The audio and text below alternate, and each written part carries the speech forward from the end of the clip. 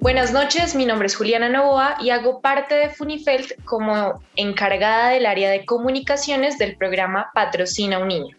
Esta entrevista tiene el fin de conocer un poco más a fondo todo lo relacionado con la educación de primera infancia.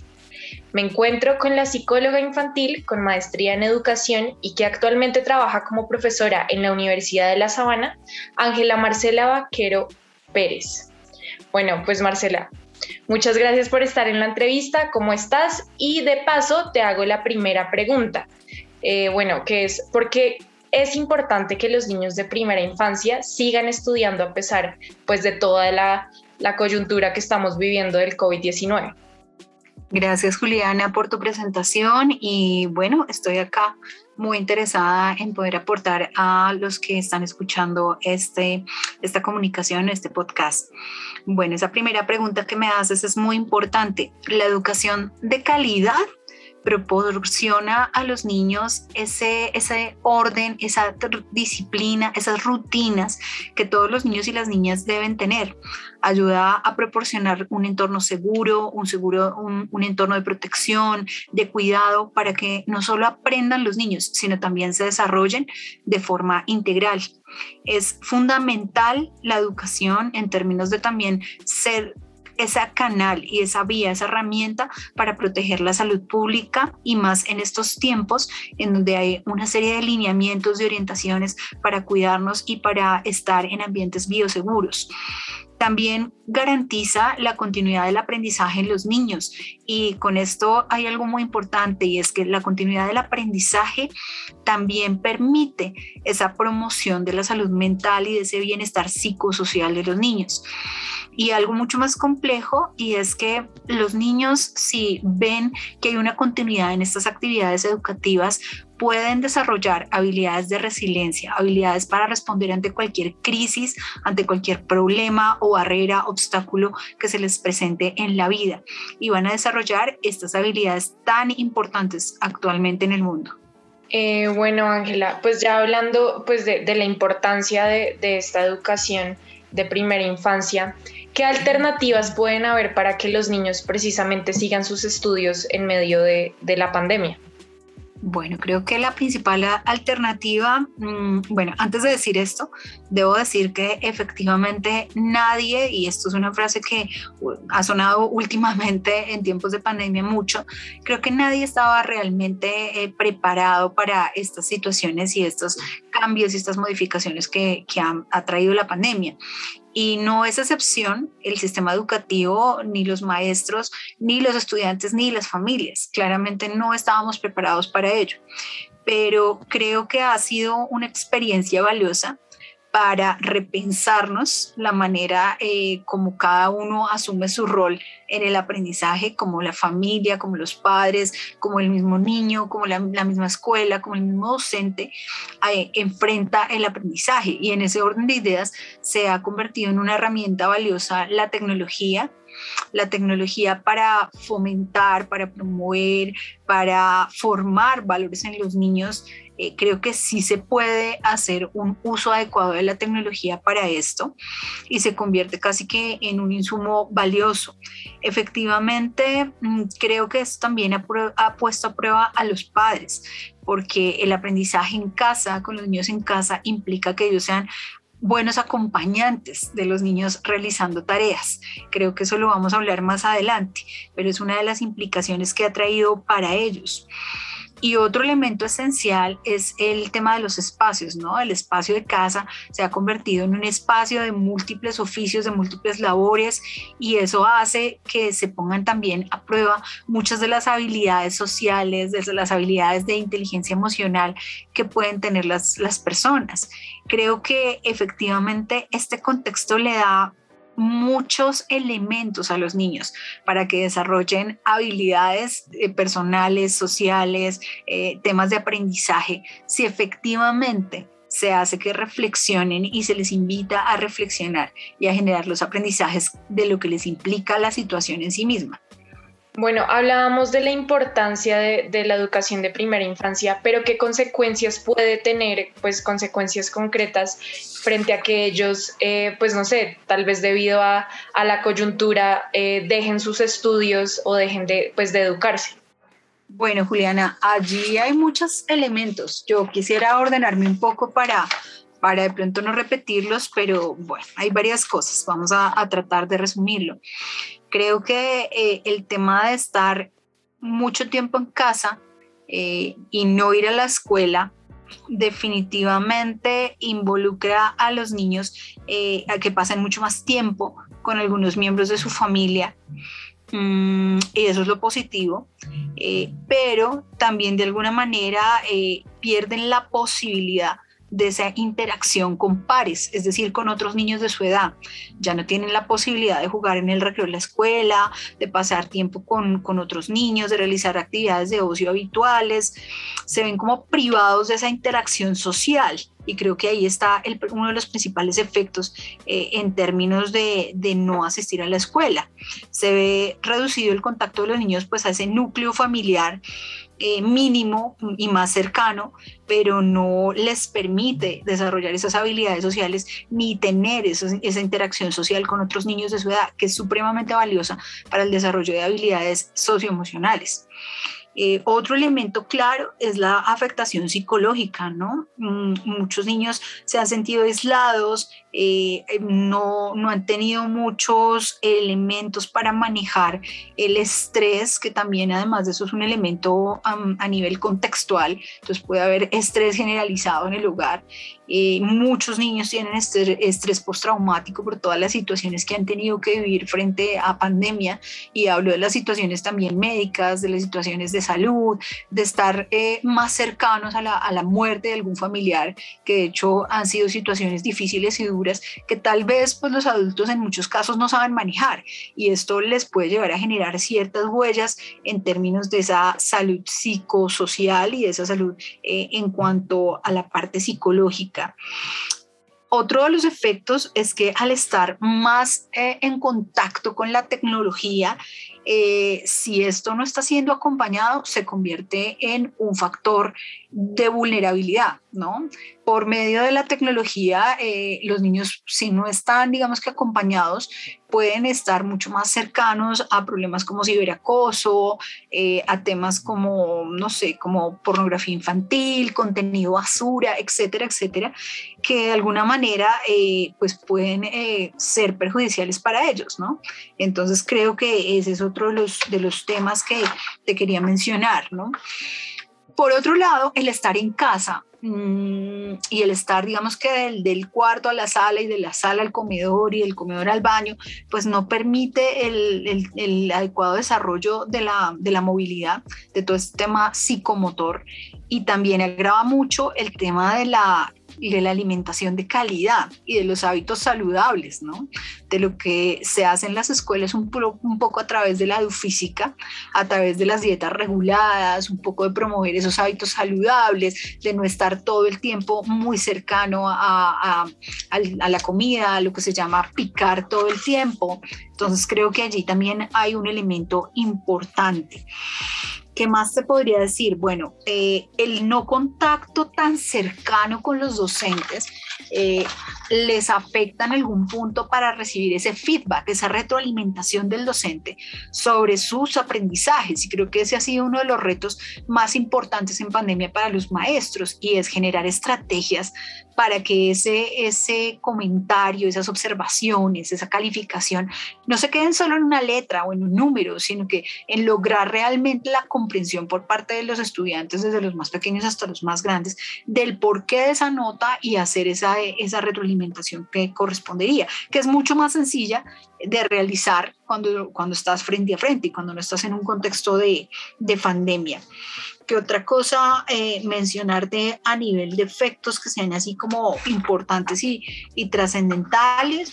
Bueno, está comprobado, y pues no hay muchos estudios de ello, que estar tanto tiempo frente a las pantallas, estar tanto tiempo frente a un computador, y con esto quiero decir como más tiempo de lo debido, evidentemente afecta el sueño, afecta los hábitos saludables, afecta los niveles de concentración, y eso es algo que de alguna manera los niños, si no están siendo bien acompañados por los adultos que los rodean, pues están expuestos a ello, porque todo el día podrían estar pues cercanos a un computador. Entonces, pues bueno, estos son algunos de los factores.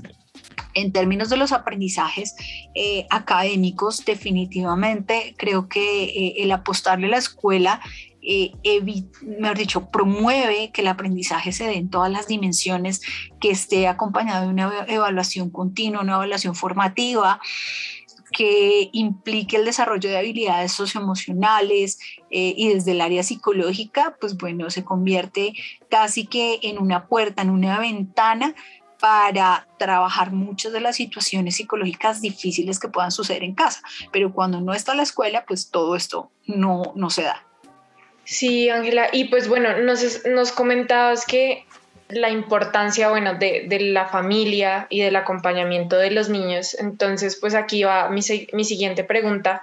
¿Cómo pueden los padres o, bueno, los acompañantes, los acudientes, ayudar a que los niños se eduquen de una manera correcta desde casa? Juliana, creo que hay varias cosas por hacer, ¿no? Los padres y con los padres, pero yo quiero ampliar un poco el término. Yo diría los adultos que rodean a los niños tienen una serie de responsabilidades y un rol importante y han tenido un rol trascendental en pandemia, quizás algunos sin ser conscientes de ello, ¿no? Cuando uno habla con padres de familia, con adultos que rodean a los niños, no son tan conscientes del rol trascendental e importante que han tenido en la vida de estos niños en pandemia. Sienten que han estado ahí, a su lado, pero más allá de eso, y es una de las discusiones que generalmente yo planteo, han sido ejemplo a seguir, ¿sí? Han sido modelo a seguir. Y ejemplo a seguir desde todos los ámbitos, desde la misma forma y actitud como el adulto ha asumido esta pandemia, le ha enviado mensajes al niño. Y eso ya tiene una serie ahí de condiciones bien importantes para el desarrollo psicológico. Desde la misma manera como los niños están viendo a su papá trabajar en casa y de los hábitos que tiene de trabajo. Ya está mandando ejemplo a seguir. Te doy un ejemplo concreto. Si mi papá está trabajando, pero al mismo tiempo está viendo el partido de fútbol, pues el mensaje es claro y es para el niño es un mensaje que de alguna manera va a acompañarlo durante todo su proceso, y es que pues puede al mismo tiempo estar haciendo tareas, pero también digamos que estar haciendo otra cosa que lo distraiga. Entonces creo que principalmente los padres han sido ejemplo a seguir, han sido con su actitud y sus pautas de comportamiento en casa buenos ejemplos a seguir o malos ejemplos a seguir. Y creo que partiendo de allí un poco la discusión podemos abrirla a ese acompañamiento de tareas. Más allá de la tarea y de hacer tareas con los niños, a mí no me gusta ese término, Juliana, y te voy a decir por qué.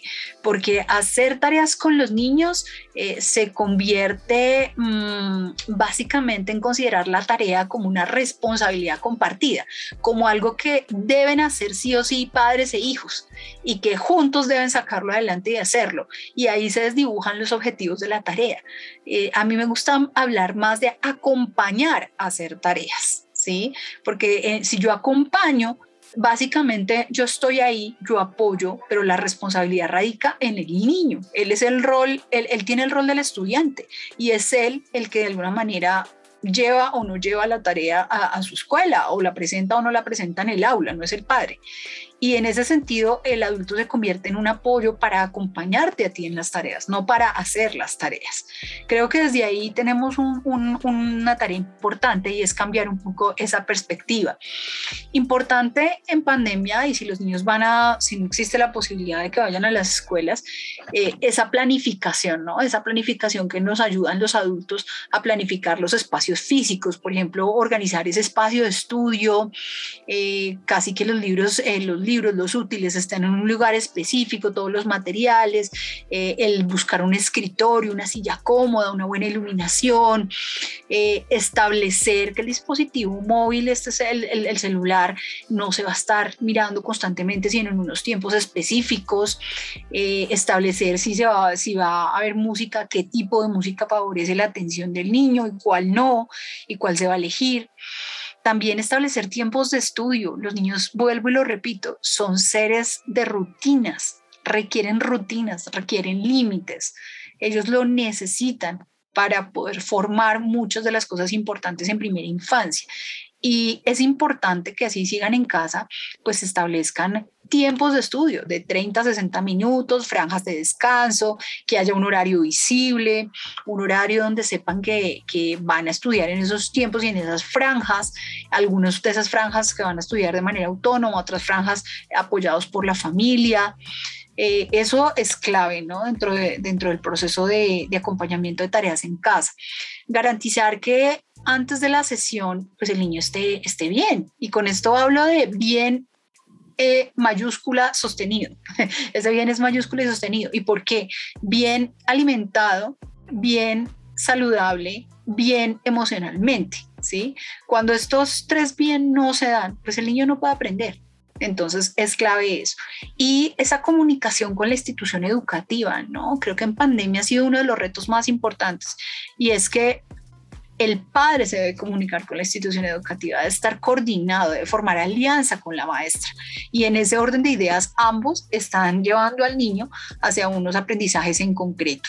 Establecer horarios, agendas, las listas de tareas, estructurar calendarios, todos esos son estrategias que en tiempos de pandemia pues funcionan muy bien. Favorecer esos métodos de estudio, llevar al que los niños lean, subrayen, resuman, hagan esquemas, mapas, todo, juegos, cuestionarios, juegos de memoria, también que consulten. Creo que la pandemia ha permitido darnos cuenta que hay muchos recursos en Internet, que hay muchas cosas muy buenas en Internet.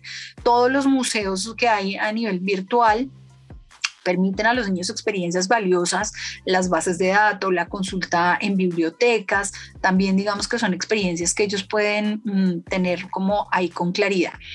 En el término del contexto emocional, Juliana, creo que un padre, a estos elementos son claves para crear ese ambiente emocional del acompañamiento de tareas.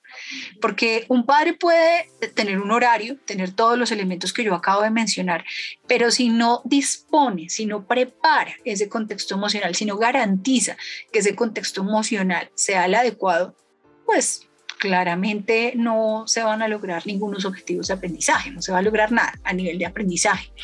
Y con esto me refiero a que el niño sienta que está en un lugar seguro, que estando en casa se puede equivocar, y esto ha sido importante en pandemia, que se puede tener fallas, que no es perfecto, y que no va a haber ninguna represalia por ello, por ejemplo.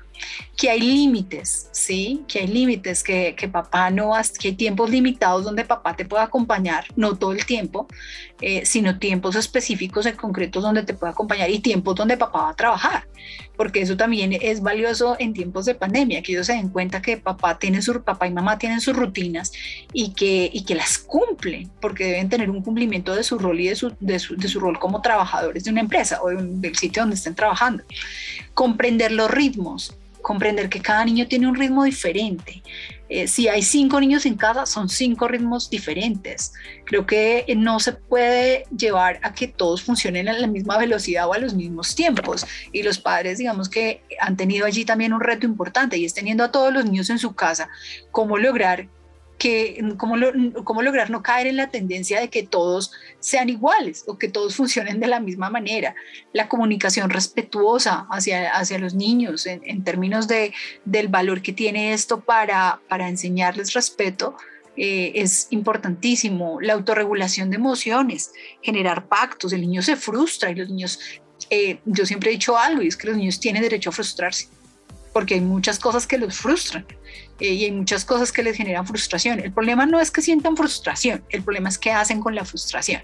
Entonces es generarles estrategias para que manejen adecuadamente la frustración, el enojo, los niños perdieron muchas cosas en pandemia y además de eso, los más pequeños no tienen el desarrollo cognitivo y los elementos cognitivos para comprender lo que estaba pasando. Y en ese orden de ideas no solo perdieron a su escuela, perdieron a su maestra, muchos perdieron a sus amigos, muchos perdieron sus espacios de diversión, perdieron mucho y claramente eso genera episodios de ira, episodios de frustración, de pataleta, de enojo, de llanto. Y eso hay que conversarlo y hay que permitirle al niño estrategias para que elaboren todos esos temas psicológicos que están allí, ¿no? Y ya creo que para hacer ya cierre, Juliana, la pandemia ha sido un espacio que nos ha permitido a los adultos estar más cercanos a los niños y esto nos ha permitido conocerlos mejor, en el buen sentido de la palabra, conocer sus intereses, sus gustos, cómo aprenden, identificar cómo gestionan problemas, sus dificultades, qué habilidades tienen y cuáles no tienen, conocer sus ritmos de trabajo, cuánto toleran la frustración, su capacidad creativa. Así que creo definitivamente que ha sido una oportunidad. Yo espero que los padres, ahora que ya los niños están retornando a las escuelas, no olviden todo lo que han aprendido de sus hijos en este tiempo, en estos 2 años, para que realmente esto pueda tener un sentido y el haber vivido esto pueda tener un sentido en cada persona adulta, como padre, como hermano, como tío, como acompañante, pero también que tenga un impacto positivo en el desarrollo de los niños. Bueno, Ángela, pues muchísimas gracias por tu tiempo y pues seguramente también a todos nuestros oyentes les fue muy útil esta información sobre la importancia y pues todo lo que abarca la primera infancia. Nuevamente, gracias por habernos dado un espacio y por aportarnos tanta información importante frente al tema. A ti, Juliana, y a todos los oyentes, muchas gracias por estar tan interesados en la primera infancia. Claro que sí, entonces bueno, esto fue todo por hoy y nos vemos en un próximo programa aquí en Funifelt.